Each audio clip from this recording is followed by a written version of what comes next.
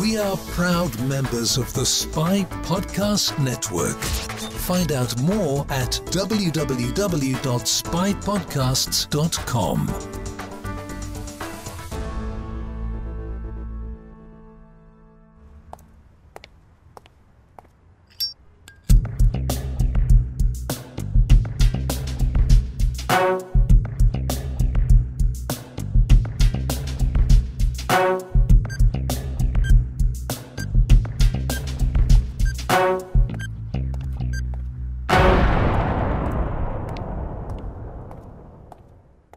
Hello and welcome to Spy Hard's podcast, where your hosts go deep undercover into the world of spy movies to decipher which films make the knock list. But remember, this information is strictly for your ears only.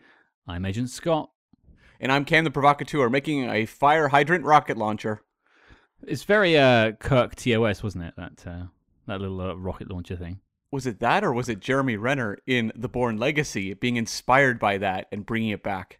It's all connected. And, connected. Speaking of connected, we have a guest joining us this week. And last time she was on the show, she expressed a certain delight in seeing North Korean torture scenes. So we waited until we had another film with exactly the same thing. We called her back. It is Em from the Verbal Diorama podcast. Hello, Em. How are you? Hello. Do you know what I was actually thinking when we watched this movie? I thought to myself, do you know what? This is another North Korea torture scene. And there were so many parallels with Die Another Day. But, and so many non-parallels with Die Another Day. But, Scott, Cam, thank you so much for having me back. Hello, everyone.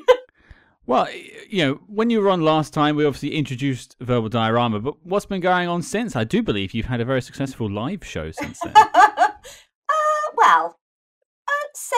Semi-successful. I don't know how you measure success these days. But yeah, I've been doing all sorts of stuff. I've been, releasing podcast episodes every week, and I did a little live show in Birmingham, and it was super fun. And like, people came up to me afterwards, and they were really nice to me. That's not what we're used to. And I'm always like, it just amazes me. And it's like people who are like, oh, I listened to you. And I was like, oh my God, that's so cute. It was really fun. And it was really nice to meet some really lovely people. And it was also really nice as well, because some people who saw me there actually then started listening. So you kind of never expect stuff like that to happen. Certainly never expect anyone to be like, oh, I listened to you. And I got presents as well. I was like, oh my God, this is amazing. Like, can I do this every week? Because I get presents for it. But yeah, it was super fun. And that's kind of been it. Just like fighting the good podcasting fight, and then, returning to Spy Hards as, am I a double agent? Am I not a double agent? Who knows? I think by the end of this episode, we're all going to be double agents, or triple agents, in fact. Quadruple agents. There's only one way to find out.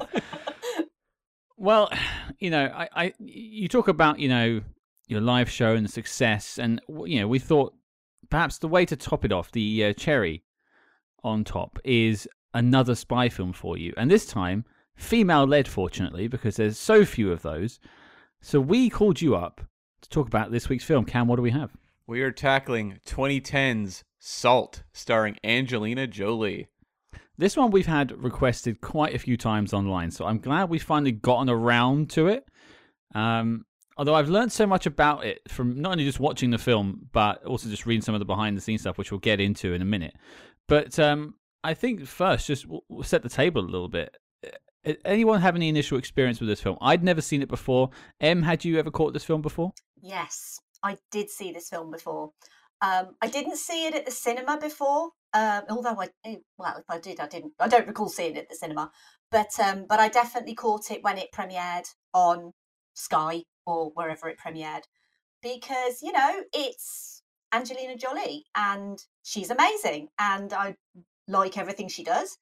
And it was a female-led spy action movie starring Angelina Jolie. So this is exactly my cup of tea, on paper. So yeah, I remember seeing it back in the day. Oh, I remember you saying you were a big fan of Atomic Blonde. Love it. And so I thought this is very much in the same realm. Love it. Love it. Yeah, we haven't done that one either yet, to be fair. So that might be the next Triumphant Return. Who knows? But Cam, what about you? I know I saw this movie in theaters. I had absolutely no memory of it whatsoever, other than the score going, salt, salt, salt. That was the only memory I had of this entire movie. So when I sat down to watch it last night, Em is having a hard time with my impression of the score there. Sorry, I'm so sorry. I just did this bigger thing. Just as Cam started going, salt, salt, salt. So I know I went and saw this movie. I believe I saw it, I think with friend of the show, Tyler, who was on our Diamonds Are Forever episode a while back. But like, I just have absolutely no memory. So I even looked up my grade. I gave it 2.5 stars at the time. So that's my takeaway from Salt, is that it completely vanished out of my mind like a vapor. But that score, for some reason, stuck with me. I actually hadn't ever figured out that that's what they were chanting for some reason. So that's just made this film go up at least 1 star for me already. Amazing. And the thing is I remember distinctly thinking, are they singing? Because it's like a choir, isn't it? So it's like a proper choral thing. And I do remember thinking originally, are they saying salt? But they distinctly are saying salt. And it's just incredible. Or if they're not saying salt, then it sounds like they're saying salt. Yeah. What other films could be improved by a chorus singing the name of the film in many. the movie? So well, many. You know, Jaws. Jaws. Exactly. That would work. $1 billion brain. Yeah. $1 billion brain. Surely it'd be in the you've got to take the John Williams score and you've got to go Jaws, Jaws, Jaws, Jaws, Jaws, Jaws, Jaws, Jaws. Surely that's the way you've got to do it. Yeah. Yeah, that's it. Actually, I wouldn't have minded that too much. I mean, the score for Superman is saying Superman musically, so that kind of counts. The John Williams score, so that one applies. There's only 7 notes. Yeah, full notes in the musical chart. There's no S or U or P. But it goes dun da da da dun dun da dun. It's saying Superman. That's what it's musically doing. What? Yeah, that was from conception. That was the point of the song. Like that was what they wanted. Wow. Oh, you learn something new every day, folks. Yeah. There you go. I did not know that. Well, speaking of did not know, for those who haven't seen Salt, although we would recommend checking out the film, here is your Letterboxd.com synopsis. Salt. Who is Salt? Good question. We're all wondering. I don't think she knows who she is, really. Why is salt? That's not the way you market a movie of who is this character? Where am I? What's going on? How did you get into my house? As a CIA officer, Evelyn Salt swore an oath to duty, honor, and country. Her loyalty will be tested when a defector accuses her of being a Russian spy. Salt goes on the run, using all her skills and years of experience as a covert operative to elude capture. Salt's efforts to prove her innocence only serve to cast doubt on her motives as the hunt to uncover the truth behind her identity continues. And the question remains, who is Salt? They really doubled down on that. Who is Salt? I just want to know. It's like the movie's like, who is this person? You tell us, audience. You tell us who Salt is. We don't know. There's we'll talk about it in a little bit, but there's some curiosities in terms of trying to get across character motivations in this movie. Yeah, we'll put a pin in that, Cam. But I guess the next step in our dissection, our vivisection of this film is to discuss how it came to be. And I've heard some very interesting stories. So why don't you enlighten us, Cam?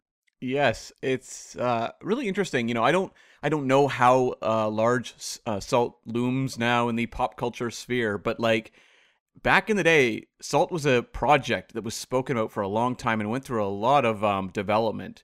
And it began with the writer Kurt Wimmer, who had gotten his start in a couple movies that are, I think, mostly forgotten. Double Trouble, starring the Paul twins, which anyone listening right now, Google Double Trouble 1992 and look at the poster. You will want to watch this movie like yesterday. So I recommend you look that up. He also did a movie called The Neighbor with Rod Steiger before he kind of got picked up by Hollywood and wrote some movies like Sphere. He did the Thomas Crown Affair remake starring Pierce Brosnan. And then he also moved into directing and wrote and directed Equilibrium and Ultraviolet with Milo Jovovich. And those films definitely had their fans. And he's continued on, done things like Law Abiding Citizen, Total Recall remake, Point Break remake. So he's had a pretty viable career in Hollywood. But Scott, you reacted, I noticed, when you searched Double Trouble. I just looked up the poster for it, and I want to stop this podcast right now and go and watch this film immediately. Yes. It looks like pure and utter unadulterated trash, and I'm here for it. So there's a tip to all of you. Just Google that poster. So while Wimmer was out promoting Equilibrium in 2002, he actually talked about a script called The Far-Reaching Philosophy of Edwin A. Salt, which he was teasing during interviews and said, it's very much about me and my wife. So Are they also both Russian spies? Potentially. We I all don't are. know. So in 2007, Variety reported Edwin A. Salt, the new title. They were dropping all the far-reaching philosophy stuff. Edwin A. Salt would be made by Columbia Pictures, and they were approaching Terry George to direct. He had done Hotel Rwanda shortly before that, and they were viewing this movie as a star vehicle for Tom Cruise. And apparently Tom Cruise had been intrigued for months with the script for Salt. Do you know what he was asking? He was peppering them with questions? Is that what you were saying, Scott? No. He read it, and then he just asked himself, who is Salt? Yeah. So Terry George was on board for a little while, and then he bailed. And Peter Berg, who'd done movies like The Kingdom and Hancock at that point, and he's since done a number of Mark Wahlberg films. But Peter Berg boarded, and then the writer's strike kicked in at the end of 2007 into early 2008. And that was why, I don't know if any of you remember, in 2009, there was a lot of blockbusters that came out that were really like badly plotted. It was because the writer's strike had thrown things into such disarray. Wasn't one of those Quantum of Solace? Yeah, Quantum of Solace, the second Transformers film, The X-Men Origins Wolverine. Yeah, X-Men Origins Wolverine. Are you saying that Transformers 2... Oh, hang on. I'll take that back. Are you saying that the rest of the Transformers films are fine? The rest of them had no scripting problems whatsoever, Scott. It's just the second one. Just the It's second because the one. rest of them had no script. It was just the rest of them were like Right. completely made up on the spot. But the second one had a script and it got affected, so... That's right. I Right. think the J.J. Abrams' first Star Trek was affected. It seemed like that one emerged more unscathed than others, but I seem to recall that it did have some just issues in that regard. Okay. All right. I mean, I wouldn't have noticed it with Star Trek, but you could definitely see it with at least Quantum of Solace. Yeah, definitely. And so, like, the strike kind of threw the development of Salt it just came to a standstill for a while. And it wasn't until 2008 that Variety announced that Philip Noyce, the Australian director who'd gotten his start in the late 60s, before making movies like Dead Calm, Patriot Games, Clear and Present Danger, just one of those reliable journeyman Hollywood directors, would be coming on board. And he had made The Bone Collector, so he had some background experience with Angelina Jolie that would pay off a little bit later down the road when she would become attached to this film. But he'd been kind of in quiet mode for a few years. He'd done things like Rabbit Proof Fence and The Quiet American, and we will cover The Quiet American on this podcast at some point. But Well, and to be fair, Clear and Present Danger, and he's apparently... I was just looking at his IMDb. He's got quite a few spy films. This is actually, weirdly, this is the first time we're ever talking about him. The Saint, he also directed that. With Val Kilmer, right? Okay. Yeah. Wow, So, spy movie MVP, Philip Noyce. But he came on board to do this movie, and around this point, shortly after Noyce was hired, Cruise bailed. And why did he bail? There's a lot of questions about that. There are some versions that say he just felt it was a little too similar to Ethan Hunt in the Mission Impossibles. But then also, you look at it, he jumps over and does Night and Day almost immediately after, so maybe he was just more pulled in by that material, because you could make the same argument that Ethan Hunt is very similar to Knight in Night and Day. See, I've been having this chat online this week because I mentioned that I'd watched this film. Yeah. And people had pointed out this bit of trivia about Tom Cruise, and I was quite surprised by it, because initially, because I thought, oh, well, hang on, he does Night and Day around the same time, but then the character in Night and Day is a comedy. It's a very twisted take on the spy action guy, whereas this is, if he was Evelyn Salt, that is really quite close to Ethan Hunt. I don't think the comedy version is as close. I think that's probably a better choice for him. It feels a little more different. Although, I mean, I guess you can make the argument Mission Impossible is a little more comic book, whereas like Salt is trying to go a little more the Bourne route. Yeah, But I would kind of say that I feel like Mission Impossible is a bit more heightened, in its action. It's like he's known for these outlandish stunts that he does in those movies. And Salt has none of those. It does have stunts, and but it doesn't have anything that I would sort of say is very Mission Impossible-esque. I would just say that a bit in the elevator shaft. Yeah. That's a little bit of a mission-y, shall we say? It's kind of not really the same as him hanging off the side of a plane as it's taking off, though, is it? And the Burj Khalifa. It's not really the same. It's stripped down in comparison to the Mission Impossibles for sure. Like that's true. It kind of almost makes sense for Cruise coming after like Jack Reacher and stuff too, which are a little more stripped down genre exercises. Like I can kind of see what maybe drew him into this, but yeah, Night and Day was where he headed, and we'll talk about that further down the road. Now, the Angelina Jolie casting is sort of interesting. Amy Pascal, the president of Columbia Pictures, had apparently approached Angelina Jolie sometime earlier, I'm going to guess maybe a few years earlier, and said, would you like to do a Bond film? And Angelina Jolie was like, no. It was like that quick. It was just like she said, no, I'd like to play James Bond. I don't want to be a Bond girl.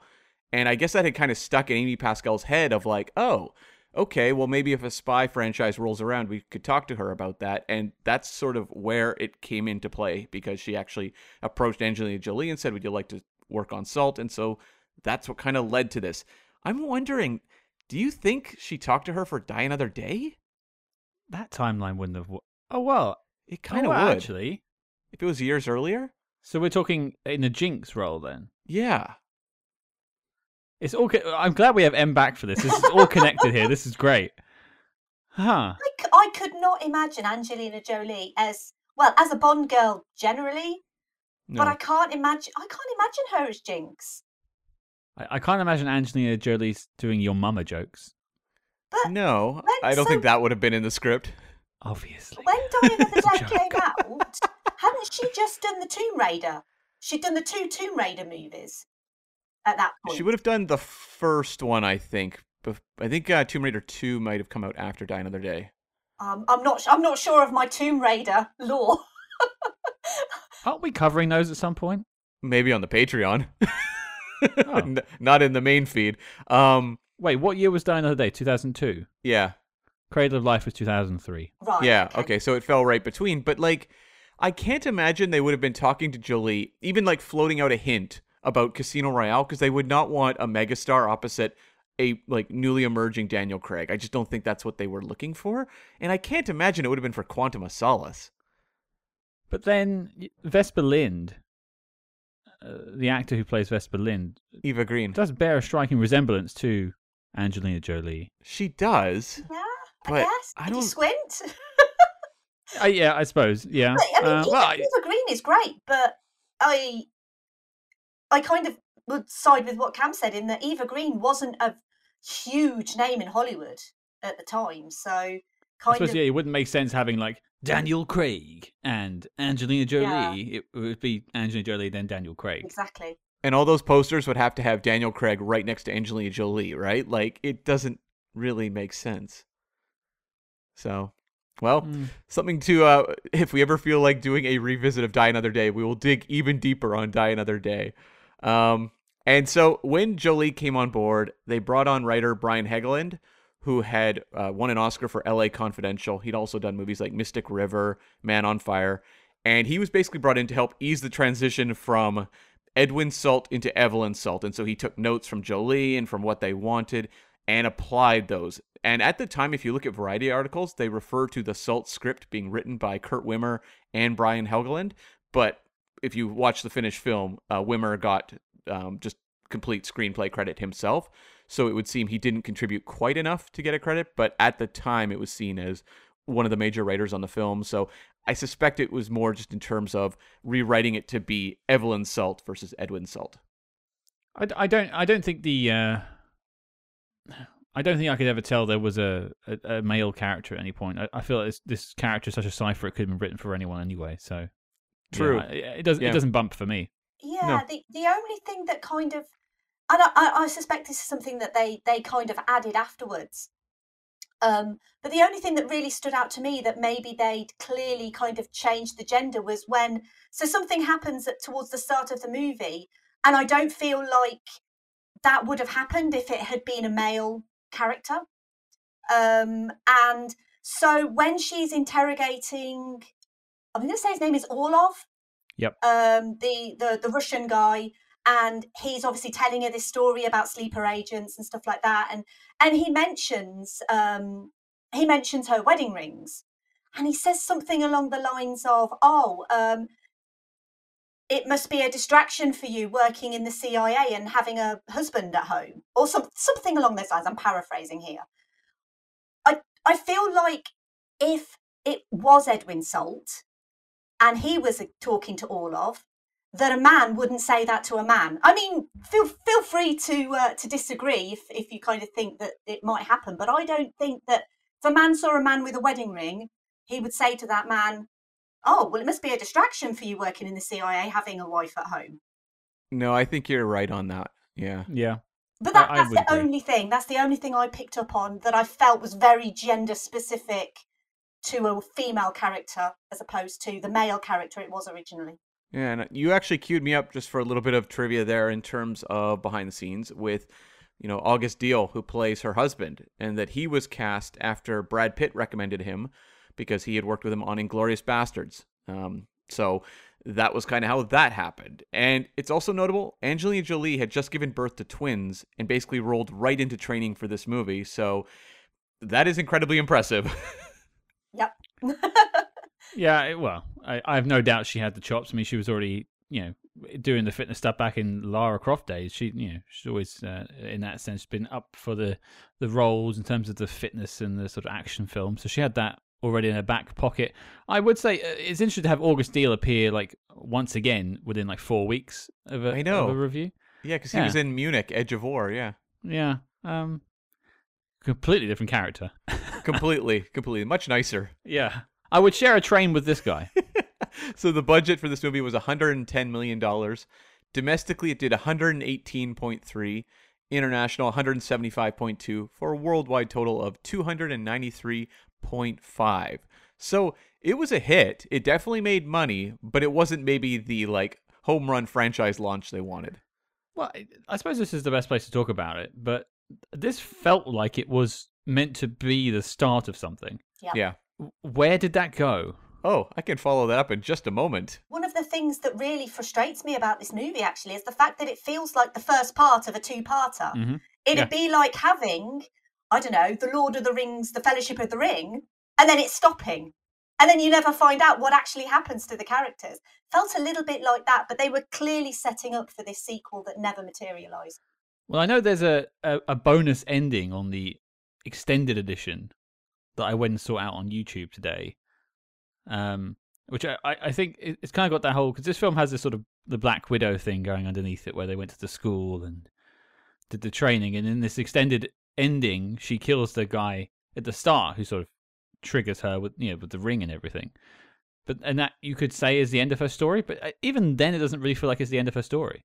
No, and there was 3 cuts of this movie, and I think one of them revealed that the new president, because the president died, I believe, in one of the cuts, and the new president was a Russian mole. Yeah, I read that earlier. Yeah. It was on my cut I watched today. Actually, it's in it's in a TV report in the background. Yeah, Like, new president's parents died whilst they were working in a Moscow embassy or something like that, and you're like, oh, okay, this is a sequel, surely. Anyway, but Cam, you had a bit of trivia for us? Yeah, so I'll just wrap up the box office, and then I've got some notes on Salt 2. This landed at number 23 for the year between Shutter Island and Sex and the City 2. The top 3 for this year were Toy Story 3, Alice in Wonderland, and Harry Potter and the Deathly Hallows Part 1. Family films reigned supreme in 2010. Every single one of the films you just mentioned, apart from Salt, I saw in the cinema that year. I saw all of them, I suppose. What a disappointment I am. Yay me. And this film was nominated for 1 Oscar for Best Achievement in Sound Mixing, and it lost to Inception. Wow. Well-deserved Inception. Yeah. And just to close this out, Salt 2, the script was being developed for quite a while. Kurt Wimmer was aboard immediately to develop Assault 2. Angelina Jolie apparently rejected a draft in 2012, and then they brought on Becky Johnson, who had written The Prince of Tides, and she developed it for a while, and then it all apparently just went quiet, and I guess Columbia wasn't necessarily pursuing it that aggressively. Angelina Jolie wasn't that interested. So in 2016, they pivoted and started developing a TV series called Salt that Sony was developing for TV, and it would be about her tracking moles, I guess, episode to episode. And then it just quietly went away. And there's some notes I noticed online of them just saying it was very similar to the concept of Blacklist, the James Spader show that came around and was quite popular. So maybe they just decided that Salt didn't make any sense anymore to do as a show. So that was kind of the, inglorious end of Salt. That's a shame. Yeah. It sounds like maybe the key component was Angelina Jolie not wanting to do it again. Which I suppose I wouldn't want it to be recast. I would want Angelina Jolie in the wig. Yeah. Wigs. Yeah, I agree. Well, I guess it's time to get down to it and talk about Salt. Although I think we should maybe pitch some ideas for the title of Salt 2 later on in the episode. So have a little think about that whilst we do it. But, I have it. Extra spicy. Oh no! I've got a good one. So, the sequel's called Rock Salt. So you've got Angelina Jolie versus Dwayne the Rock Johnson. Oh. Clash. Rock Salt. I like it. There we go. Is The Rock also a Russian agent? Yeah. So I think he's got to be a Russian agent, but I don't know if is that in his repertoire. Who knows? I don't think he's ever been in a spy movie full stop, has he, Dwayne The Rock Johnson? But Central Intelligence. Oh, of course. Well, that was more of a comedy, though. But anyway, yeah, so that's my pitch, Rock Salt. I'm going to go with Salt and Pepper, where she brings along a delightful dog called Pepper. Oh, I thought you were going to say Peppa Pig. That would be interesting. It's both animal-based, but yeah, I like it. Salt and Pepper, there we go. Okay. Salt. Em, you're our guest. You get the first discussion. So what did you think of Salt when you revisited it for the show? So the first thing that I thought about Salt, and I think the most important thing about Salt, is how great Angelina Jolie is. She is actually really great in this movie, and in many ways I feel like this movie kind of doesn't do her justice because the script is pretty bad. The plot is kind of a bit nonsensical in places. I know it's a spy movie, and I know sometimes you have to have like a reasonable amount of, stretching of your disbelief kind of thing when it comes to action or spy movies or whatever. But I feel like Angelina Jolie really, really embodies this kind of double agent because she's obviously an incredibly beautiful woman. And I feel like as well that when it comes to female spy movies, you obviously mentioned earlier, Scott, that there aren't very many out there. And it's a real shame, really, because the fact that women are rarely afforded the opportunity to be headlining a spy movie feels like a bit of an injustice, really, because I feel like if you have a room full of people and say, one person in that room could be a spy, you're never going to suspect the woman. You're never going to suspect the beautiful woman. And I feel like there's so much opportunity out there for female spy movies, female spy franchises. And in a way, it's kind of sad that this movie is good. I like this movie a lot, but I feel like Angelina Jolie deserves something more elevated for her, because her performance is really good. Like, you question her motives, and she's obviously the protagonist of this movie. We don't know at the start of this movie, once obviously this whole whether she's a spy or not comes out, and then she runs. You don't really know why she's running until the movie makes it obvious why she's running. I feel like it maybe takes the movie a little while to make her motivations clear. But I think once the movie does make her motivations clear, the fact that she's basically, at the start of the movie, she realises that her husband is in danger. And so her first instinct is to go and find her husband. And you don't know whether that's because she's actually guilty or whether she just actually wants to find her husband. And I also really like as well that she kind of saves the dog. And I feel like that's always a positive character trait to have, if someone actually saves the dog or, makes the dog safe. So I was like, yeah, I feel like at that point, she's good because she makes sure her dog is safe. But I think she is really good. I feel like it's not like the greatest role she's ever done by a long stretch, but I like the fact that her Evelyn Salt is bold and brave and kind of fearless, but she's also got this vulnerability about her. And I feel like the scene in which her husband dies, you can see in her face, she's got this, she wants to be stern, she wants to be strong, but you can just see the little cracks in there of a woman who's just seen her husband get murdered. And that's basically all she wanted to do was find her husband.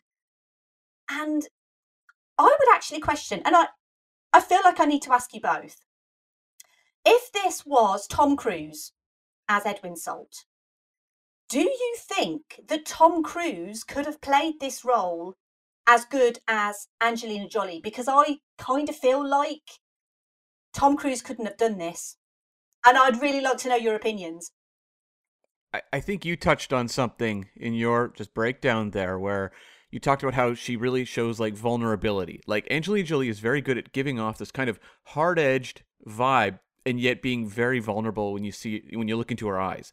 Tom Cruise does not trade in vulnerability. He is someone who often wants to be this kind of formidable, inconquerable action type character where they may show emotion, but there's never a question as to what their core is driving them. And I think that it would have been a much more straightforward movie in terms of your lead character with Tom Cruise. Especially in this era where it would be much more focused on, I think, the kind of the action stuff and what he could pull off there versus character. Not so much development, but I guess character insight. Whereas Angelina Jolie is a genuine dramatic talent. And so it seems like that's what's more interesting to her. She obviously likes doing action. She does a lot of action movies, Tomb Raider, Mr. and Mrs. Smith. There's a whole bunch of them, Wanted. But like, she seems genuinely interested in just exposing the character for the audience. And no way Tom Cruise wants to do that as much. I suppose my answer to the question would be, I don't think the character would have been written this way if Tom Cruise was in the lead. Yeah. I think it's a different actor, and you write to your actor if you can. And I think they would have written Edwin Salt to be far more transparent in his motives. And so there wouldn't be all these question marks around her motive in the film, or his motive, I should say. And I just don't think he has the depth to deliver what is on the page for Angelina Jolie. So no, I don't think the performance would have been the same, but I don't think they would have aimed for it to be the same. That's fair. That's a fair assessment. But I don't think we would have got necessarily as good of a character.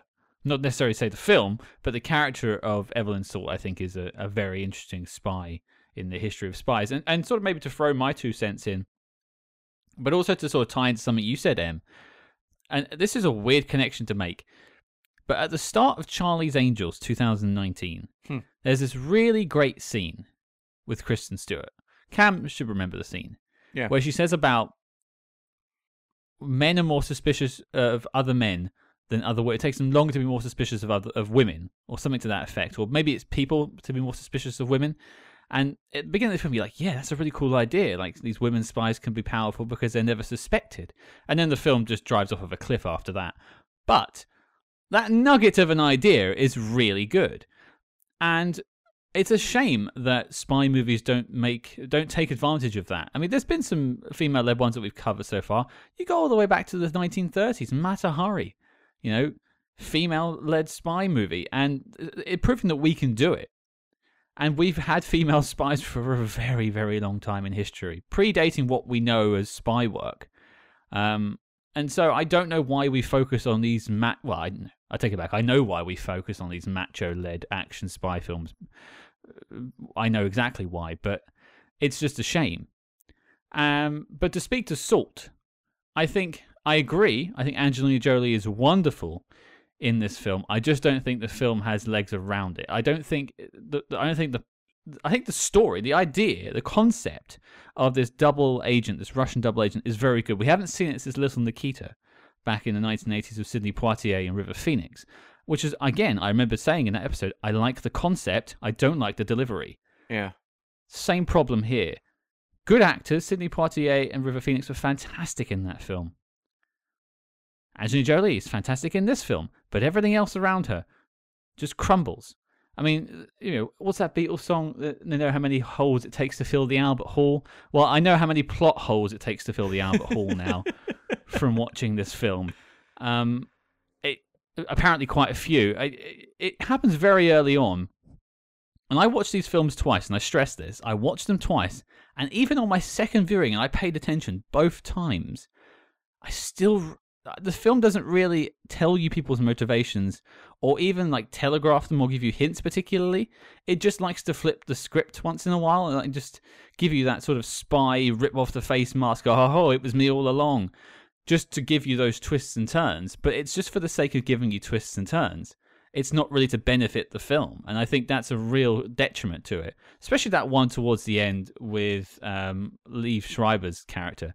I mean, for me, that comes out of nowhere, and both times I saw it, I'm just like, what is this absolute trash?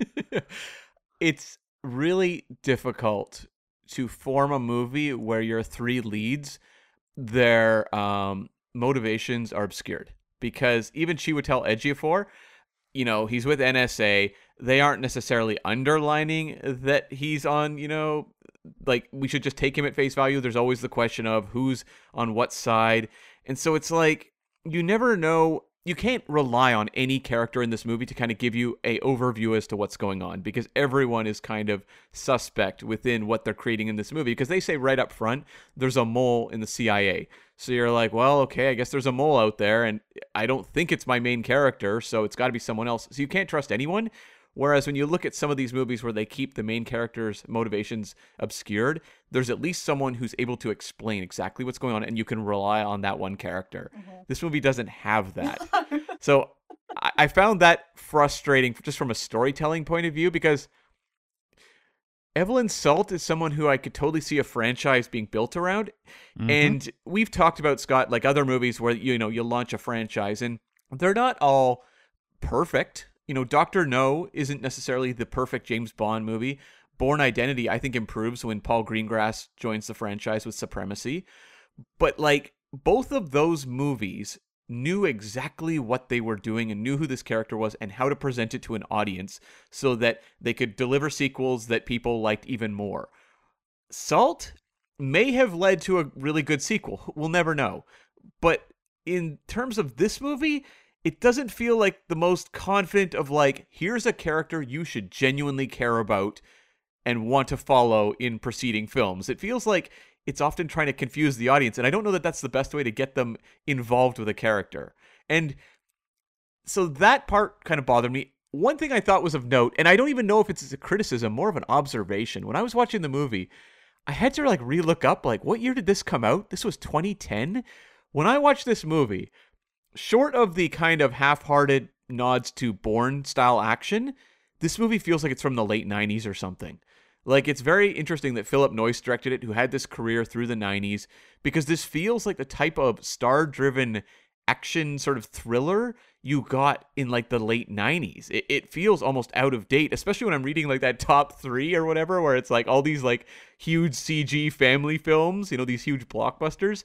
And then you have this movie, which is so much, like, less assuming. It feels much more stripped down. It's, like, 95 minutes, basically, of just a, you know, movie star driven chase, and that's about it. It's almost refreshing in a way to see a movie like this in comparison to, you know, this is 2 years after the MCU was launched. That's the future of movies right there. We are, you know, 5 years away from Star Wars coming back, and yet, like, Salt feels like something of a relic now when I, you know, revisit it in 2022. Yeah, and I think that's what I was trying to allude to earlier, is that it feels very grounded. Like, it doesn't feel like it's showing off in any way. But by not showing off, it's almost like it's not spectacular enough, you know? If it had a spectacular fight scene, the one that always springs to mind when I think of fight scenes is always the hallway scene in Daredevil, for example, where you've got just a huge choreographed, brilliant fight scene that will basically draw an audience in to go, I want to watch it just for that one scene, because that one scene is so awesome, it makes me watch the whole series. And I feel like Salt is really lacking in that. And it's not Angelina Jolie, because she's really good and she gives it her all. But even like the fight choreography feels like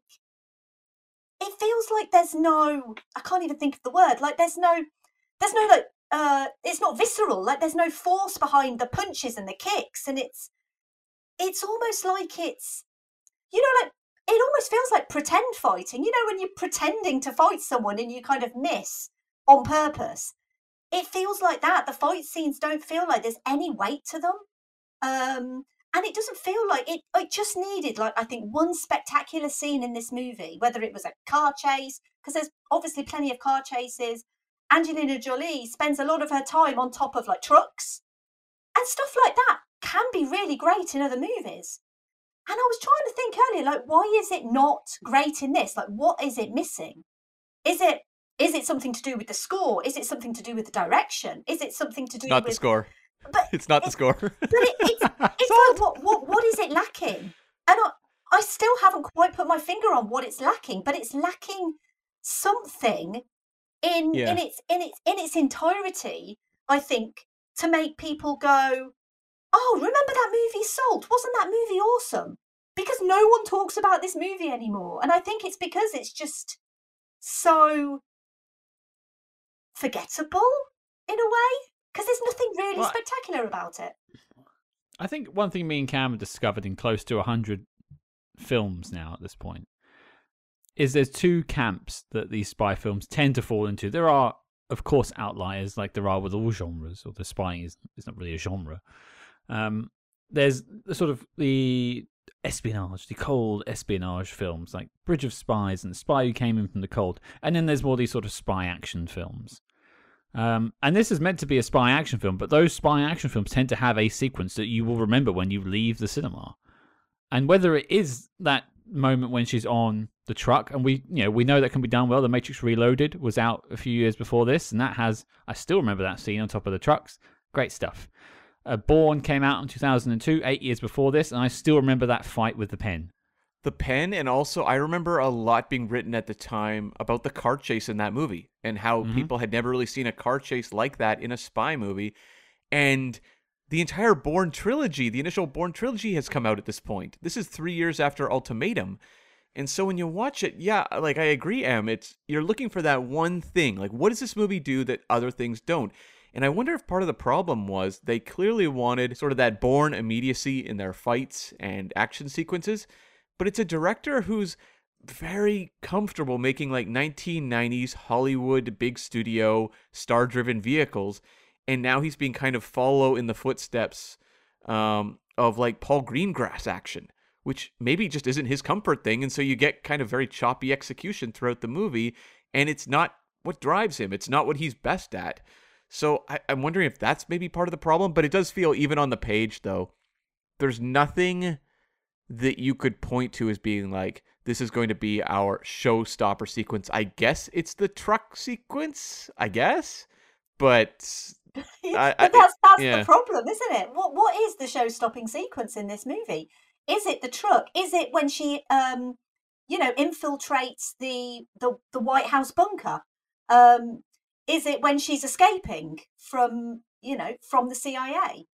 But none of them kind of stand out as being that one spectacular scene.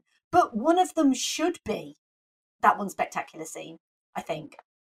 I was talking to a friend of the show, Tom Butler, earlier today from the James Bond A to Z podcast. Cheap plug there. There you go, Tom. And he said the only thing he remembers about the film is her wearing a beanie. And he reviews films for a living for Yahoo.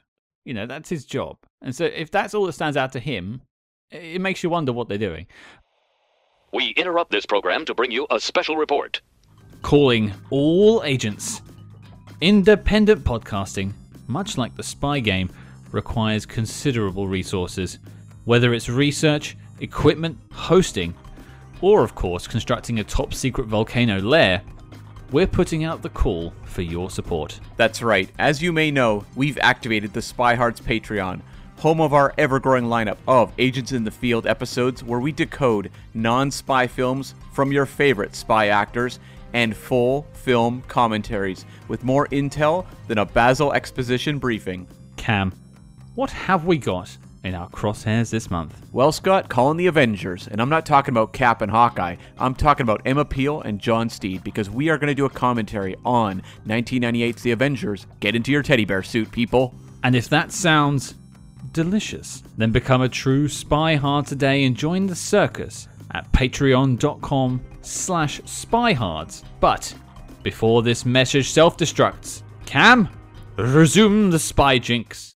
But I will pivot us over because I want to talk about things that we liked, because there are plenty of things to like about this film and we've got to show it some love. So Em, you're a guest first. Something you liked.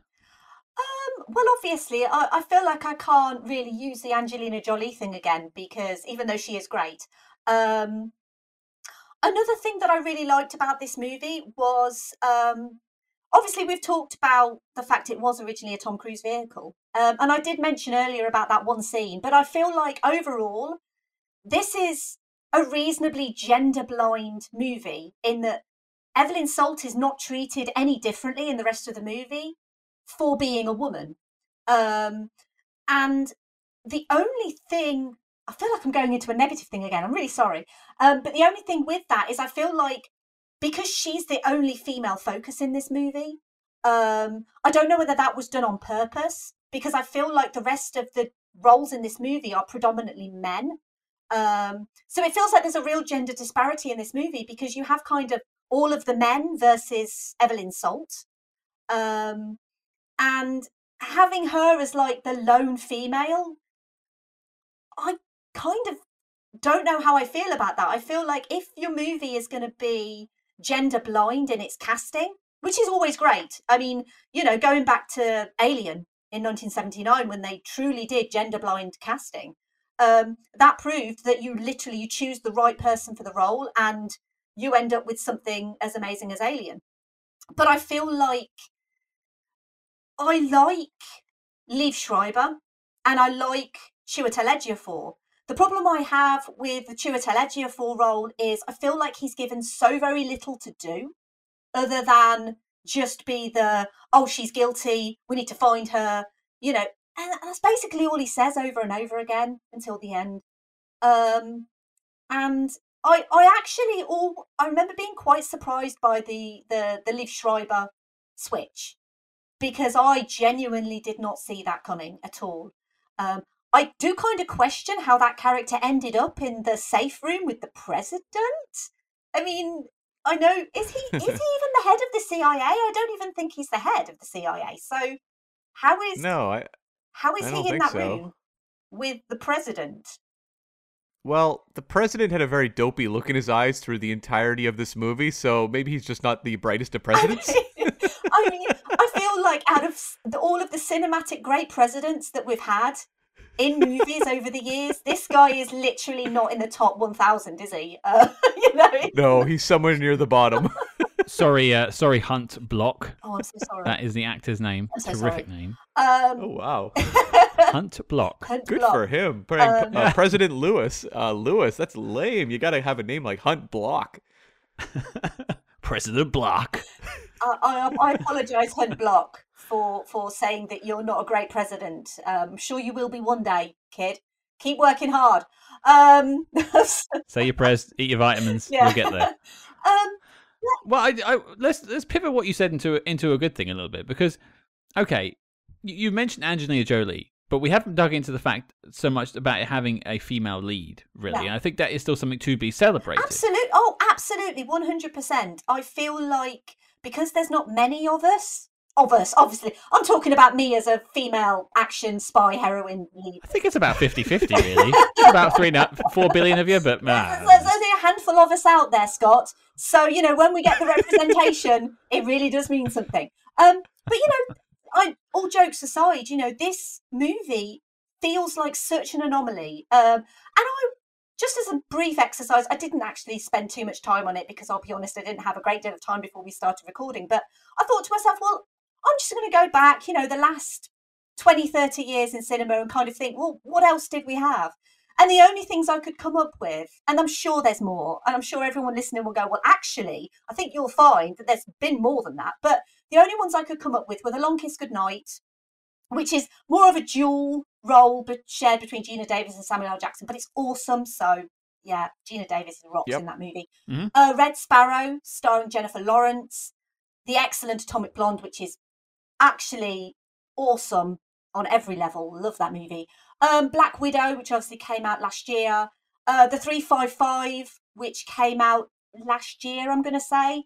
Even though, This year. January. Last year? This year. This year. Yeah. I did actually go to the cinema to see the 355, and I still don't remember it. The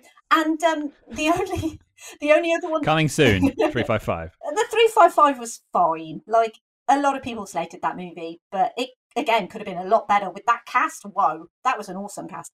And the only other one that I came up with was Hannah, and even then, Hannah is a child essentially. She's not like she's a female, but she's not like a woman spy. Right. She's like a child. But all of those movies, I mean, there's varying levels of greatness in those movies. But I feel like a lot of the time a movie like Salt is used as an excuse to not make another movie like Salt. And it's funny because obviously, Cam, you mentioned how successful this movie was. This movie was a success. It was a financial success. Didn't bomb at the box office. It didn't get the sequel that it so desperately craved. But I feel like a lot of the time, movies like this, if people don't like them, if they don't resonate, if they're not great, if there's something wrong with them, any one thing, it's used as an excuse to not make more. Whereas you don't get that with male leading action movies. You don't get, if a Mission Impossible movie doesn't quite, set the critics alike, you don't get the argument of, well, let's not make any more of these Mission Impossible movies because clearly there's not a market out there for them. No one wants to see Tom Cruise lead an action movie. And we might as well just stop it. And I feel like the excuse for women-led movies, not just spy movies, but movies in general, is, well, they're just not as good, are they, as the men? So let's not bother making these again. And it really frustrates me. It really frustrates me because there is a great movie in here. There really genuinely is a great movie in here. And it's not at the hands of Angelina Jolie that it's not a great movie, because she is really, truly great in this. And I feel so much like we should not have a list of, let's say, I mentioned 6, but let's say, for argument's sake, there might be a few more out there. Let's say 10. We shouldn't have There's rhythm section as well, I think of. Oh, yes, of course. I've not seen that, but I've heard about that one. But again, that one didn't do very well. Oh, no. So it feels like these movies are used as an excuse to not make more, when really Hollywood should be saying, well, yeah, let's actually take the 50% of our audience who's not represented obviously I'm talking about male versus female here, and apologies to anyone else, like any non-binary people listening. I'm clearly just trying to be as secular with this as possible, in a sense of representation across all kind of divides really should be an equal split. It should be an equal split. And the fact that we're at a point where men and women still aren't an equal split in 2022 is really a problem, because then you go into, you know, LGBTQ representation, non-binary representation, racial representation, all of this stuff. And it's like, if we can't even get the split between men and women right in Hollywood, where are we going wrong? Well, where are they going wrong? Because it's not us, it's them. Like, where are they going wrong? I don't get it. Because these are questions I have posed many times on this podcast, and Cam can affirm that I have lamented on record a number of times poor writing for female characters, or the lack thereof of female characters in some of the spy films we've covered. And it frustrates me to no end, and also just outside of spy movies, but obviously this is what we contain ourselves to on this podcast. And we had Helen O'Hara on the show last year, the great Helen O'Hara, talking about Charlie's Angels Full Throttle. Now that's hardly the feminist bastion.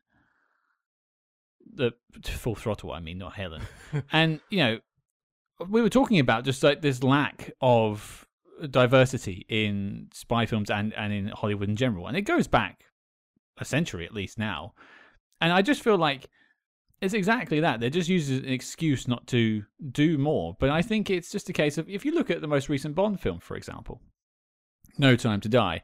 Now, they brought Phoebe Waller-Bridge in to punch up some of the female characters in the film, and lo and behold, the Léa Seydoux character improves from Spectre to No Time to Die by having a female writer in the cast who can actually talk about the experience of being a female. I can't talk about it as well as someone who is a woman or identifies as a woman. I can't talk about that as well, but she can, and so she did, and proof was in the pudding. But a lot of these films are written by men.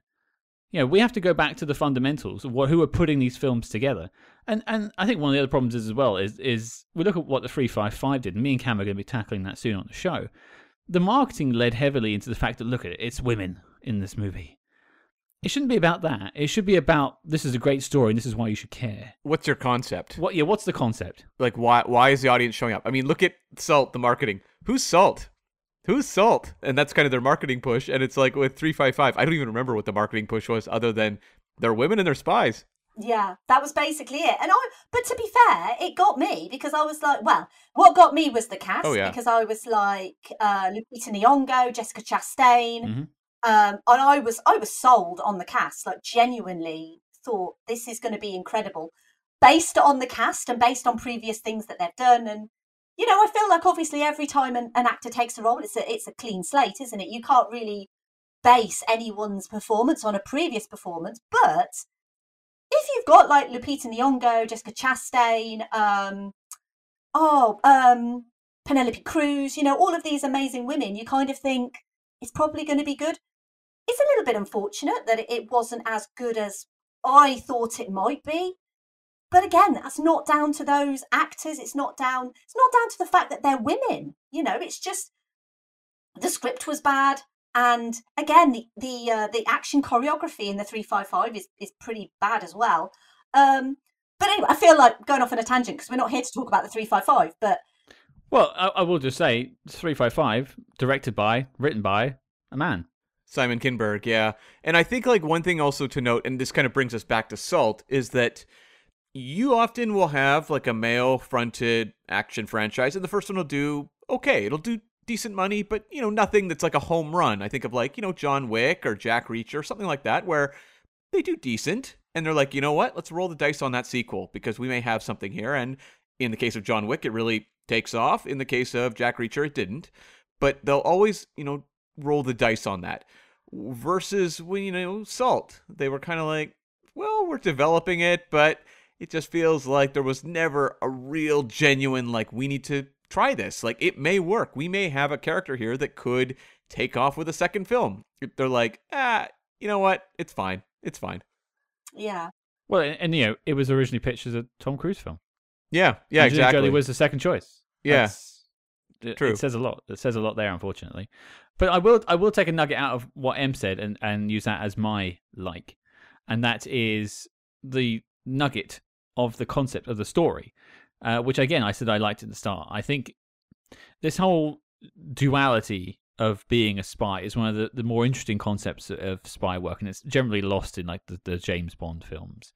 But trying to live your life and also be a spy at the same time, and you see Evelyn Salt, her motives at the start is to save her husband, and a lot of people understand that because you have people in your life you love and you want to protect, and so you understand that her first instinct is to go and defend the people that she loves. She doesn't care about what people think about her. She has that intrinsic pull to be that person that defends her because she has the power to defend him. He is a spider expert, an arachnist or whatever it was. Weird gimmick, by the way. Arachnologist. Arachnologist, yes. We're all Russian spies and arachnologists on this podcast. Was he okay, Scott? Was he only an arachnologist because it had to set up that she would use spider venom later in the movie? Yeah, I think so. I guess, but like, what a weird jump. Like, you could have had anything like that knocked that guy out. Did it have to be spider venom? I mean, I guess maybe. I'm not a spider specialist. I don't know. Maybe it is. I mean, obviously, she must be a bit of a arachnologist too, to know the exact spider that she needed and the exact amount of venom that she needed to extract from that spider. Hey, she was creeping on August Eel for weeks in that forest or wherever it was that she was looking. Was that like a butterfly refuge or something? I guess. I just assumed they'd gone to the Eden Project for a holiday or something. I don't creep on many arachnologists, so I don't know where they hang out. Not yet. Yeah. Not yet. From this movie, Call me though. arachnologists. Yeah. I like the way you web. Never say never, Scott. I like the way you web. But yeah, I just think the story underneath is really, really interesting, and I wish we had more of that. Unfortunately, it starts to spin a web off into its own thing later in the film. It kind of loses that magic for me. But the initial idea, I think, is fun. For my it just really just ties to Jolie. Like, I don't know that there's that much to go beyond what Angelina Jolie's bringing to the movie, but like, I will say, Scott, just one thing, actually acknowledging what you said, like the setup. I kind of like how absurd the entire setup is. Like, it's kind of ridiculous, and the movie's just like, we're just playing this completely straight. And I was like, I admire them for playing this ridiculous concept completely straight. So yeah. I'll give it points for that. But Jolie has a lot of moments where her character is doing kind of the stuff we saw Gina Davis do in Long Kiss Goodnight, like kind of these over-the-top spy tactics. I talked about the fire extinguisher, rocket launcher earlier, but there was like multiple things. There's the spider venom, the entire convoluted blow out the floor so the Russian president falls down the floor kind of stuff. Tons of stuff like that in this movie. And I felt like she grounded it so well, where it was ridiculous and the movie was playing it kind of weirdly serious, almost like it was a Bourne realism, even though a lot of it was kind of silly. But like, the Jolie performance believed in this. Like, she was making this authentic. Even at the end, when I'm watching a fist fight between her and Liev Schreiber, who I think, like, Liev Schreiber, isn't he like 6'4" or something like that? Like, he is a huge dude. I'm watching her fight him going like, I can mostly buy this. She seems to be selling it. Oh, I mean, she definitely sells the part. I'm on board with the Jolie character. Although, seeing Liev Schreiber, a.k.a. Sabretooth, taking on Evelyn Salt. Actually, that's actually probably a cool little spin-off, to be fair. And with the whole spider thing, maybe she becomes Spider-Woman. Oh, well, they are launching a Spider-Woman movie. Oh my God, there's like so many franchises melding into one here. You got a little bit of X-Men, you got a little bit of Spider-Man going on. James Bond with the Dine on the Day stuff. It's all here. This is the film. This is the film. Lara Croft just jumps in from Tomb Raider just because. It'd be awesome. Well, here's a question. When you obscure the motivation of your lead character through the entire movie, you don't have a strong sense of their identity. Is it possible in that first inaugural film to establish the identity of your franchise? Because, like, you don't really know what the hook of this quote-unquote franchise is going to be until the very end of the movie. So it's kind of like, maybe that's why when we're saying nothing really stands out, it's because the movie doesn't have an identity, because it's obscuring it through the entire, 90 minutes. Well, it sounds like we've pivoted into dislike territory here, Cam. I think we've guess done so. that several times already. I think so. I think we might not have liked this film too much, but no. Well, it's a frustrating one, right? Like it's it not. is. We've talked about movies that are so much worse on this show. It's not like that bad. Like as I said, my original review was like 2.5, which is like if it's on TV, why not? Sure, but it's not something I would necessarily recommend people watch. But like, it's a movie that like you watch it and you can just see all the missed promise, and that's what makes it frustrating. I think that might be the missing element that Em was alluding to earlier, at least for me, is you look at all these spy franchises or just film franchises, we'll go wider, who have that initial entry that's not so good, and then it grows from there. You definitely at least get a sense of your lead or what they want the films to be. This film really doesn't give you anything about Evelyn Salt until the end, or it gives you misleads and misdirects, but it doesn't really give you the actual what her goal is until the end. And even then, it only gives you a vague idea of what it wants to do with the setup of a follow-up film. And so it doesn't leave you going, I want to see a follow-up. It just leaves you at the end of the theater going, well, that was a story. Yeah. Well, like you read The Hobbit. The Hobbit doesn't say come back for the next book. The Hobbit is a self-contained story. The Lord of the Rings, you read the Fellowship of the Ring, that's leading on to the next book. That literally feels like it's leading on. This is more of a Hobbit than a Fellowship of the Ring. Or even Bourne Identity, which obviously had some inspiration that affected this movie here. Right away, Bourne wants to recover his memories and evade the CIA. And these these operations that want to hunt him down. Like, that's kind of a basic premise. You know who Bond is right out the gate. He's a 00 license to kill who's sent to stop, people that would threaten humanity. Whereas with Evelyn Salt, you're like, okay, she wants to hunt moles, but I only know that by the end of the movie. The rest of the movie, she just wants to evade capture. But is she guilty? I don't know. Yeah. Well, you can buy the hook early on when she's trying to protect her husband. That's what I mentioned earlier. Yeah. I get that. And then she watches him drown. And at that point, you're like, drown? What's she fighting? No, he gets shot. He's in the water, isn't he? Okay, there's actually different cuts of this movie. In one, he's drowned. In one, he's shot. So maybe Scott watched... Oh, I watch him drown. Okay, so he gets shot. Oh, yeah. well, I didn't even know this. So what? Hang on then. Wow. So for listeners at home, you may have only seen one. So I watched him get drowned in a tank of water. Yeah. And so in the film you two saw, he's just shot in cold blood in front of her? Yeah. Yeah. Huh. So what? Well, how did you watch the movie? Did you watch it on DVD or? Streamed it. Because I streamed it on Amazon Prime. And so the Amazon Prime UK version, he gets shot. Well, I streamed it. I don't know if it was the UK version, but I definitely streamed it. Oh, okay. Okay. Yeah, because if you buy the Blu-ray of this movie, and I'm sure there's someone out there who has, it comes with like 3 cuts of the movie, and the one with like more of the teasing of sequel stuff is, I think, the Philip Noyce extended cut. But there's like another cut that's like a 30 seconds to a minute longer, and I think that may be the one you watch, Scott, where it's just a few other elements are changed, like the violence there with the husband. Yeah, because there's a really weird... Because you see the actor, August Deal, in the water, gets covered up in this tank and then drowns. He fights. And then a couple minutes later, they have this really awkward shot looking back on the water where they've superimposed his face in the water. Oh. And it's one of those awkward-looking CG things I've ever seen. I'll put a screen cap online this week for people to look at. It's weird. But I didn't even know this alternate version existed, so I'll probably have to put that up as well. So that's so strange. Interestingly then, question for you both. What do you think would be more effective? Do you think the in cold blood shot is more effective, or the slow drowning of him in front of her? The shot moment is somewhat effective because it happens right in front of her and she doesn't flinch when it happens. Yeah. But you can definitely see just in Jolie's eyes the impact that this has had on her. Like, again, this is why you hire an Oscar-winning actress to deliver a moment like that. But does she watch the drowning? Yeah, it's right in front of her. He's basically in a tank at her feet. So, sorry, I'm just really curious. So, where does he drown? Does he? Because I know that a lot of the scenes that Cam and I are talking about, take place on this boat. Yeah. So it's the same boat. Same boat. But yeah, so she basically walks towards him, and I think she thinks, because obviously she wants to rescue him, and then as soon as she walks toward him, they just shoot him. Oh no. So where does he drown? Like outside of the boat then? No, so she turns up to the boat and she meets everyone, kisses the ring. Oh, you got to kiss the ring. You always got to kiss the ring. You've got to kiss the ring.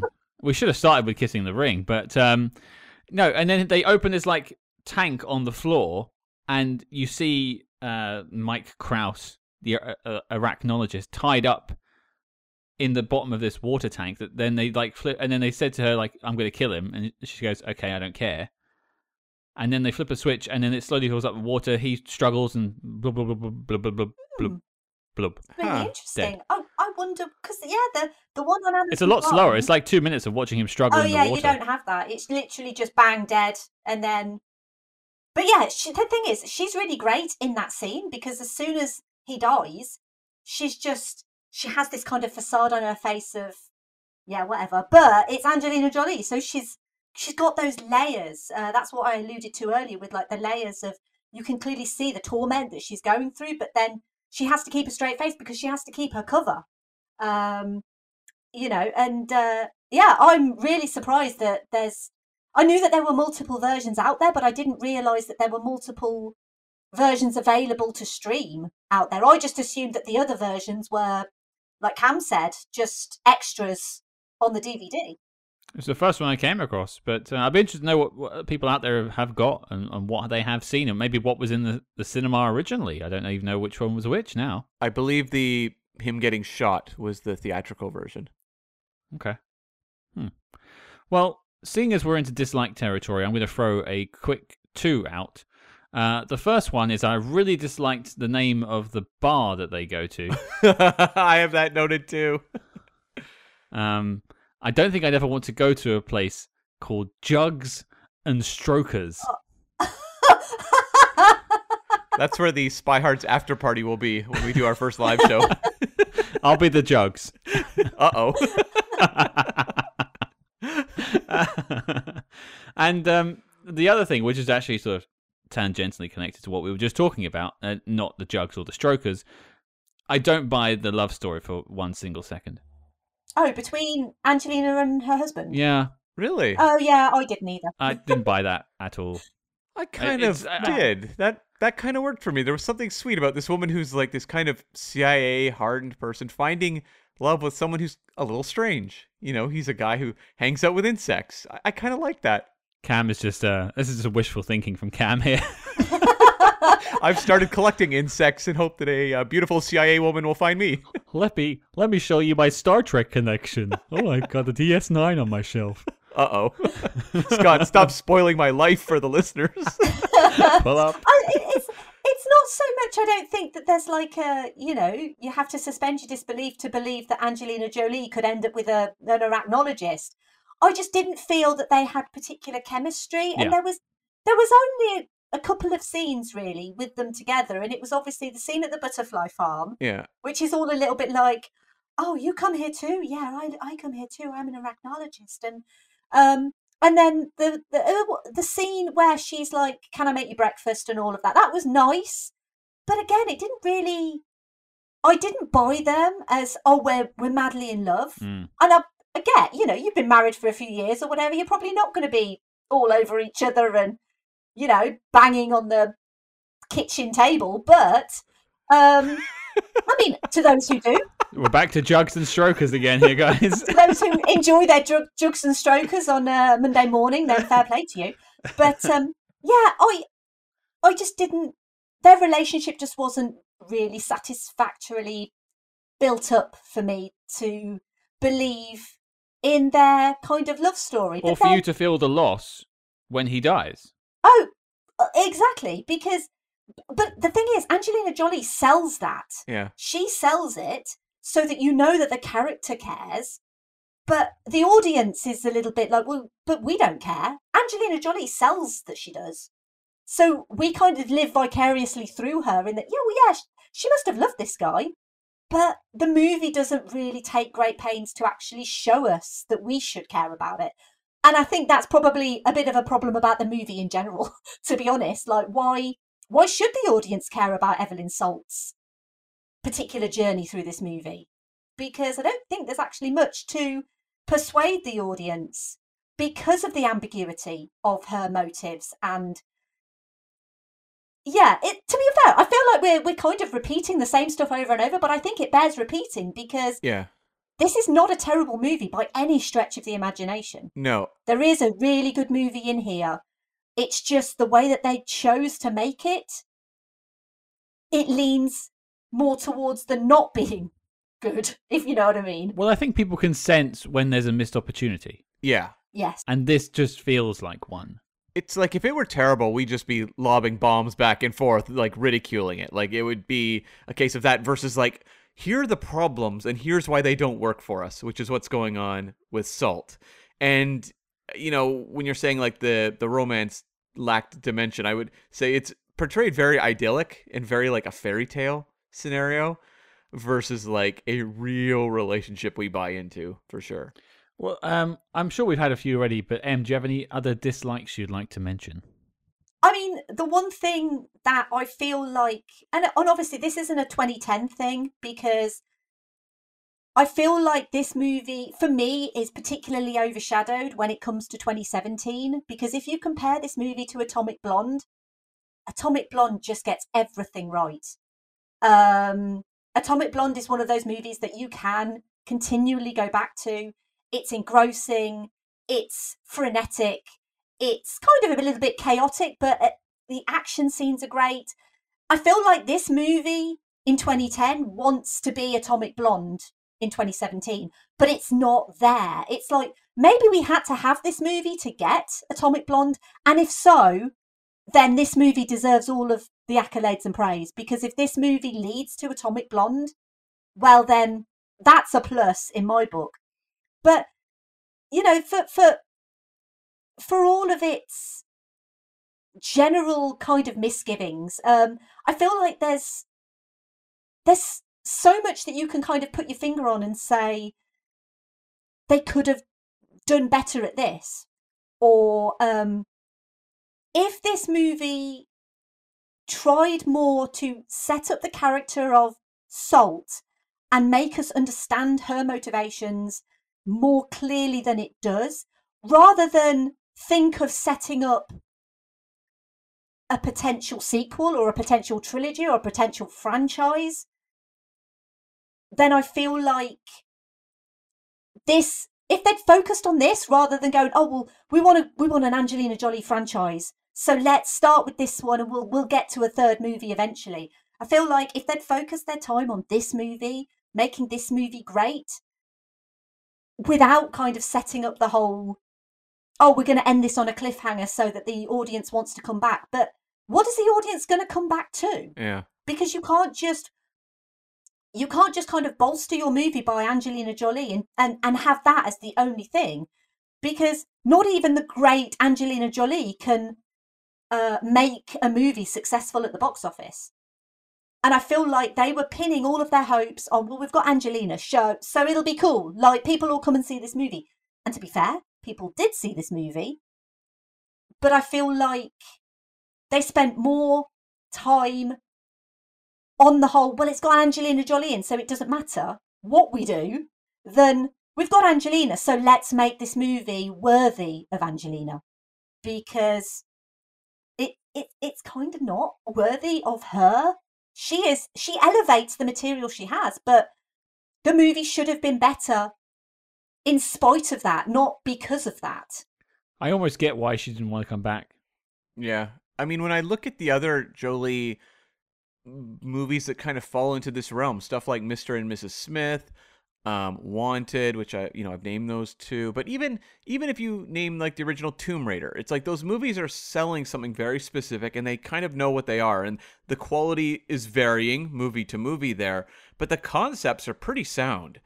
And I always felt like this one is one where it's like, well, the movie is Angelina Jolie as a spy, which isn't like the most compelling of pitches for a movie. Like, I like Angelina Jolie as a star. I thought she was one of my favorite things in the Eternals from last year, but like, she still got it. And I think like this movie, it just doesn't feel special enough. And that's, I guess, something that's we've talked about there's nothing in the action that stands out. There's not a villain that's interesting. These movies hinge on how effective the villains are frequently. That's a really good and point. Liev Schreiber, great actor. I've loved Liev Schreiber in lots of things, but it's very difficult to play a character who behaves one way the entire movie and then just has a heel turn out of nowhere at the end, and you're supposed to buy him as your primary antagonist. It's okay, I guess.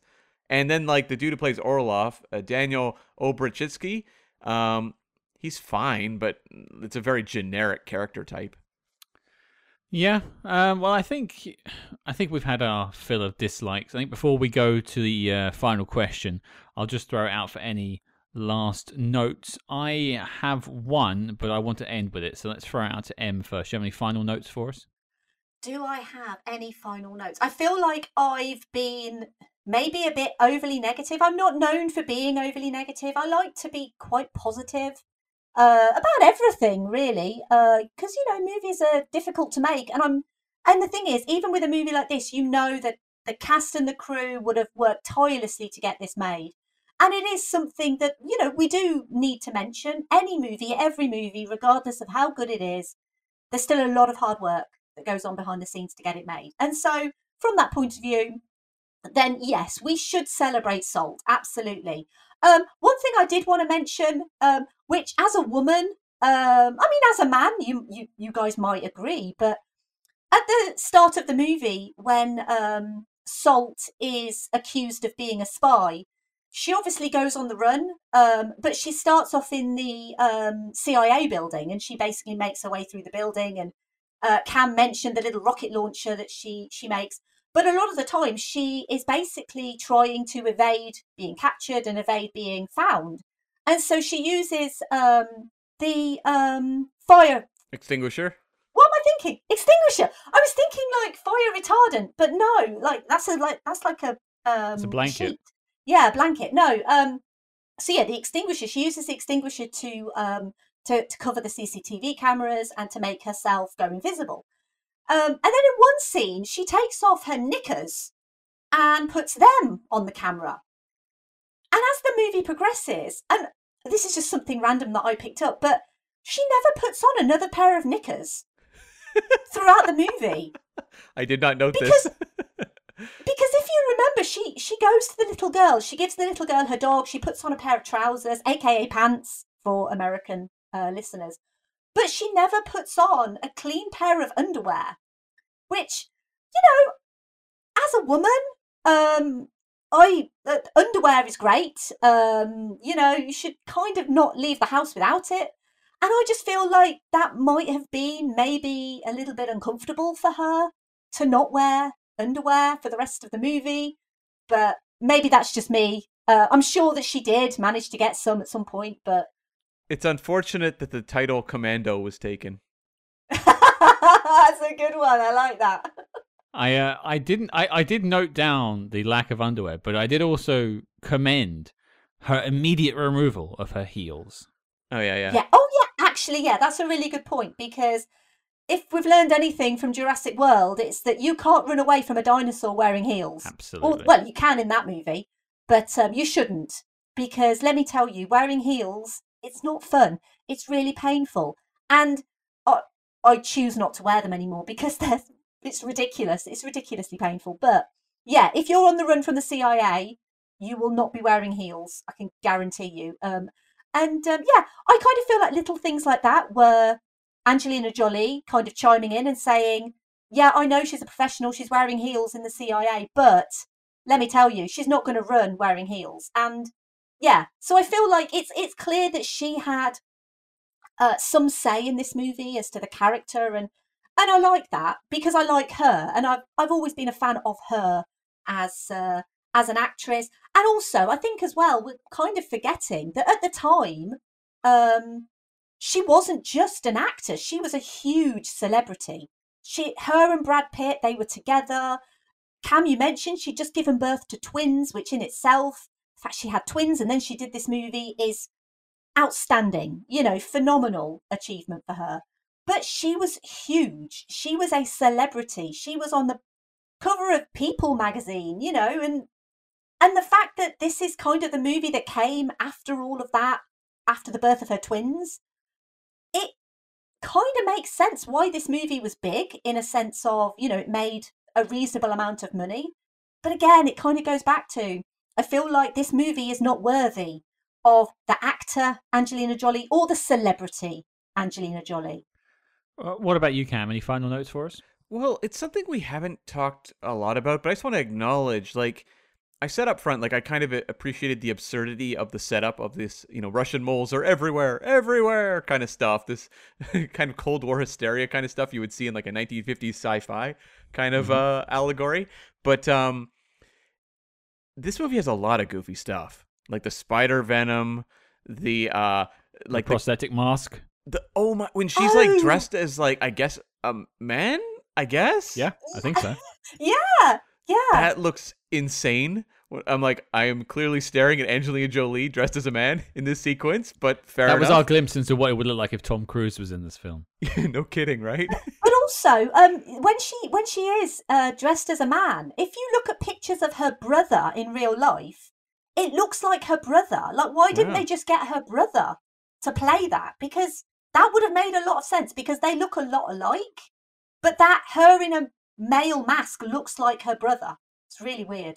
Yeah, they make a lot of choices like that through the movie that feel like they're, in a way, building a more fun movie than they actually are, because they're constantly grounding it down to kind of this Bourne kind of style. And I'm like, maybe they should have just gone a little bit broader with it, like make it a little goofier, make it a little more fun.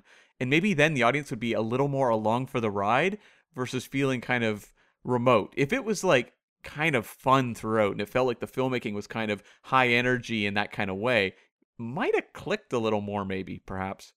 It's entirely possible. I would like to have seen more done with the spiders. Yeah, more with the spiders. I feel like that's a lot of setup for like a weird payoff. Yeah.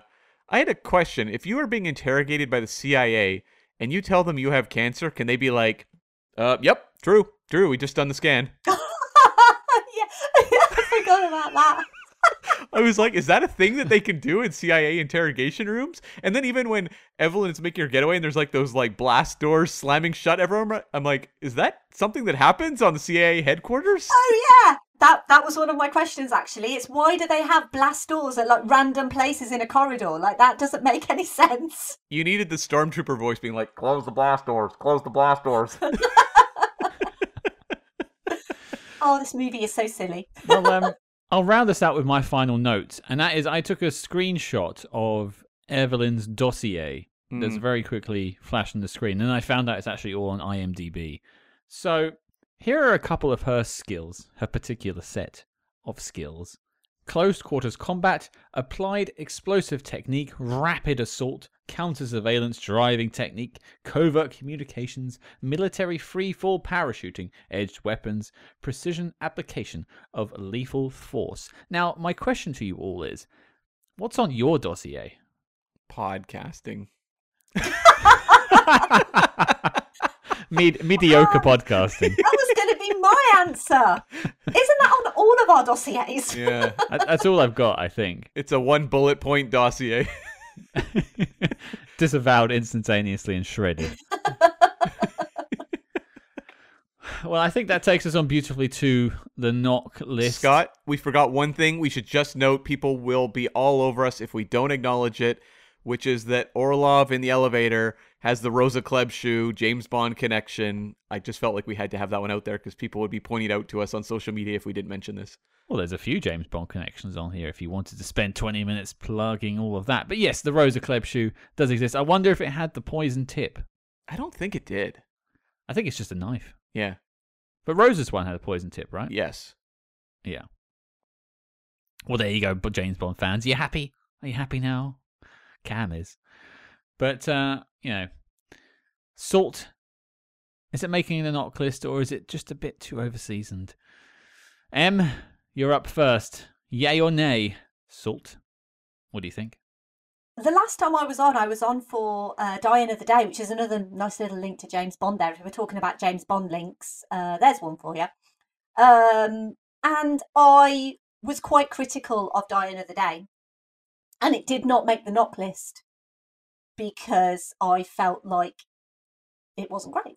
I'm not going to go. Listen to that episode if you want to know more about Die Another Day. I'm plugging your podcast now. I don't even know if that's allowed, but Don't I'm let doing us it stop you. anyway. Yeah, go nuts. So when I was thinking about whether this makes the knock list, I wanted to try and be as fair to this movie as I possibly could be. And so I feel like because of what this movie is, it's a very rare entry into female spy movies. Not that it's necessarily the best one. I feel like for Angelina Jolie, and for the fact that this movie is just complete ludicrousy. Like, there's so many good things in this movie, but they don't make sense. There's so many, like, trails that, like, don't go anywhere. There's so much ridiculousness in this movie that I feel like, because there is a good movie in here, and I feel like the movie is decent enough as it is, even though it's kind of not great for all of the reasons we've already talked about, I feel like I have to say yes.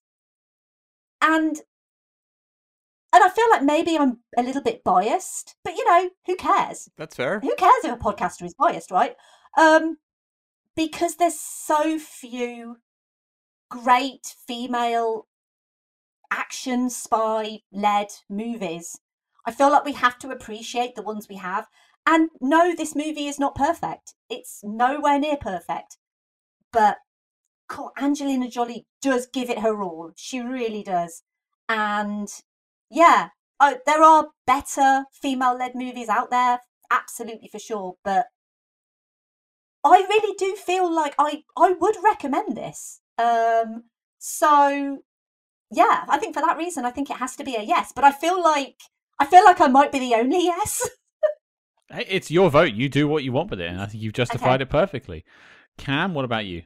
It's a no for me. I very much respect what Em is saying, but like I don't know. Like I look at something like Atomic Blonde out there, and I'd be pointing people in that direction. And we've also, Scott, we put Hannah and we put Zero Dark 30 on the list, which I think just are much more compelling female-led espionage movies for me, at least, to watch. Which again, pointing to me, like I guess a male viewer, but those two I thought just really elevated the spy genre. They did really interesting things and found interesting dynamics to work within that genre. Whereas when I watch Salt, I'm like, what is it doing that feels like it's adding that much? I appreciate that they, switched to Jolie. I think that's notable. But even when I'm considering other Jolie espionage movies, there's ones I would recommend over this one. So it's got to be a no for me. Okay. This is the rare occurrence where I actually have a vote that means something in a three-way, because usually I'm voted out at this point. So that's all the power. The last time I think this happened, we had, I think it was Chris Hewitt for You Only Live Twice. So it's been a while since I've been in this position. No, there was one relatively recently. I can't remember what it was. Oh, Burn After Reading. Oh yeah, you're right. I'm gonna. Well, one thing I've always said when it comes to my vote on the knock list is I try not to think about other films, and I try not to let them influence my vote. Like, I know Atomic Blonde is a good film. I remember that distinctly. Yeah. But I can't let that being a good film influence it, and I also can't let the fact that Hannah and Zero Dark 30 are already on the knock list to influence that either. I think, and as I've said, the concept here is a really interesting, rich, there's a lot they could really take from this if they really tried hard, but they didn't. And I feel like Angelina Jolie is the best thing in this film, and the rest of it really isn't there.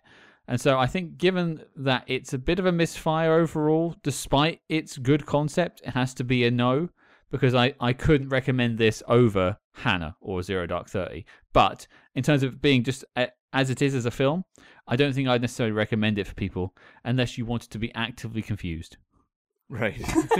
Or you liked spiders. That too. Or jugs and strokers. It's absolutely. The thing is I feel like all of the points that we've made are valid points. Mm-hmm. There's no right or wrong thing, because I think each one of us has said very valid things about this movie. No, it's not as good as something like Zero Dark 30. Absolutely not. It's no way as good as Atomic Blonde. And I completely understand why you both would say no. And to be fair, I was kind of teetering. This is, even though it's a yes, it's a very light yes. It's not like a strong yes. You know, it's like if no is like 0 to 50 and yes is 51 to 100, this would like be on the 51. You know, this is, you know, really, really kind of light yes. But I enjoyed watching it again. It kept me enthralled enough. Yeah, it didn't make sense in places, but I don't know, just for the Angelina Jolie of it all, I guess. I can't argue with anyone's point. And I think we've been very fair to this film. And I think ultimately what this film stands up is a frustrating example of a missed opportunity. Yeah. Absolutely. And I think we're all just a bit sad that we didn't get a better film ultimately. Yeah. But there you go, folks. It's 1 yes and 2 no's, and as such, Salt is not making the knock list, and the dossier on the film is complete and filed as classified. M, I want to thank you once again for stepping into the arena, donning your tuxedo, drinking a few martinis, I imagine, before you came along, and joining us. And I will point out that since joining us for Die Another Day, you have also reviewed a James Bond film. I have, yeah. Yeah, I did an episode on GoldenEye, and honestly, the response to that episode was quite beyond anything that I expected.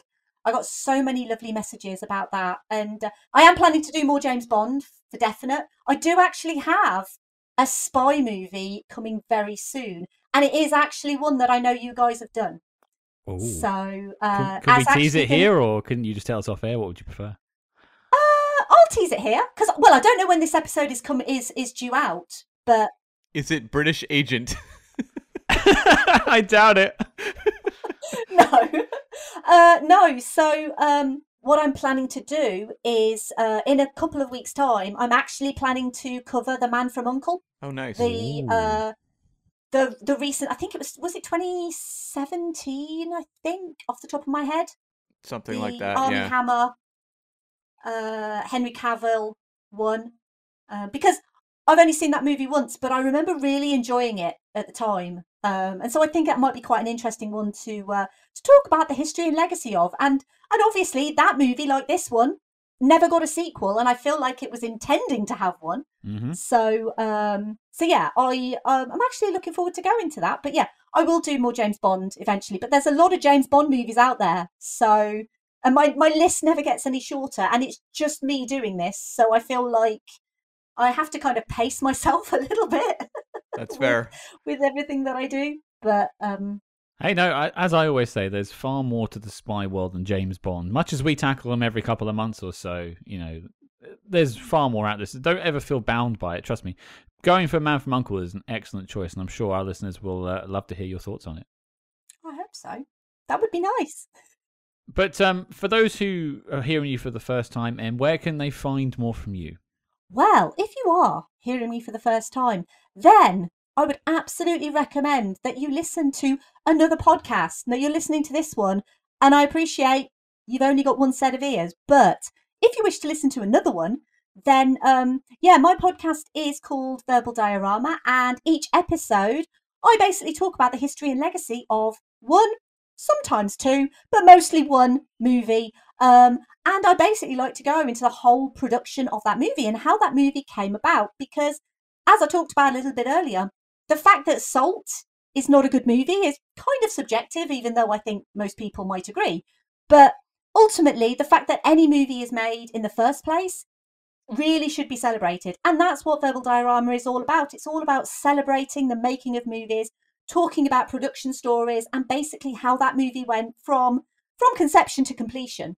And it's something that I've been fascinated in since, well, forever. So I thought, well, why not make a podcast about it? And so for the last 3 and a bit years, that's what I've been doing. And it's super fun. And I love what I do. So hopefully, if you enjoy this podcast, then you might enjoy listening to me talking about film history for a little bit. I don't know if it sells it to anyone, but there aren't many podcasts I listen to anymore. and there aren't many podcasters I look up to in this podcasting universe, but your show is one of those shows, and you are one of those people.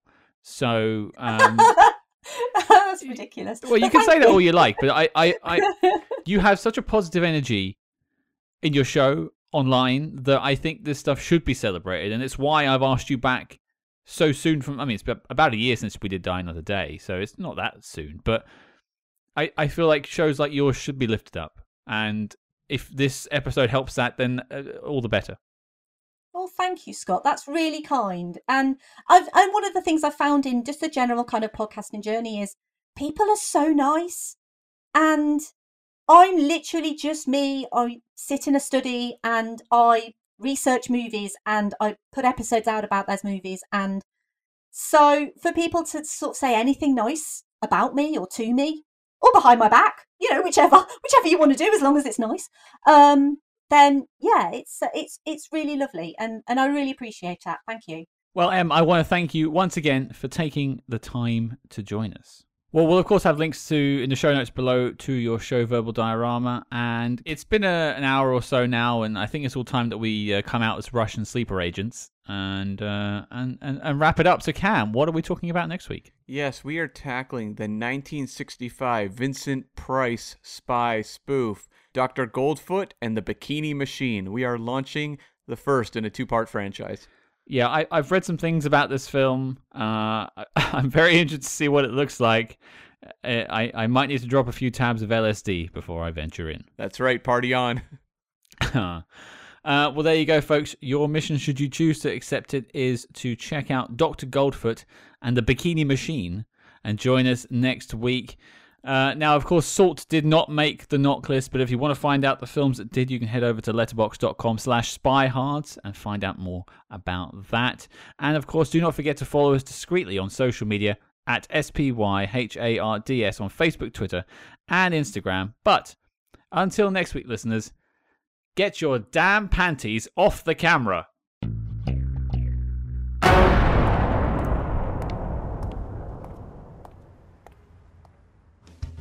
Barbican Station explores the spy world of Slough House and the Slow Horses created by author Mick Herron. Find it online at slough.house or in your favorite podcast app under Barbican Station.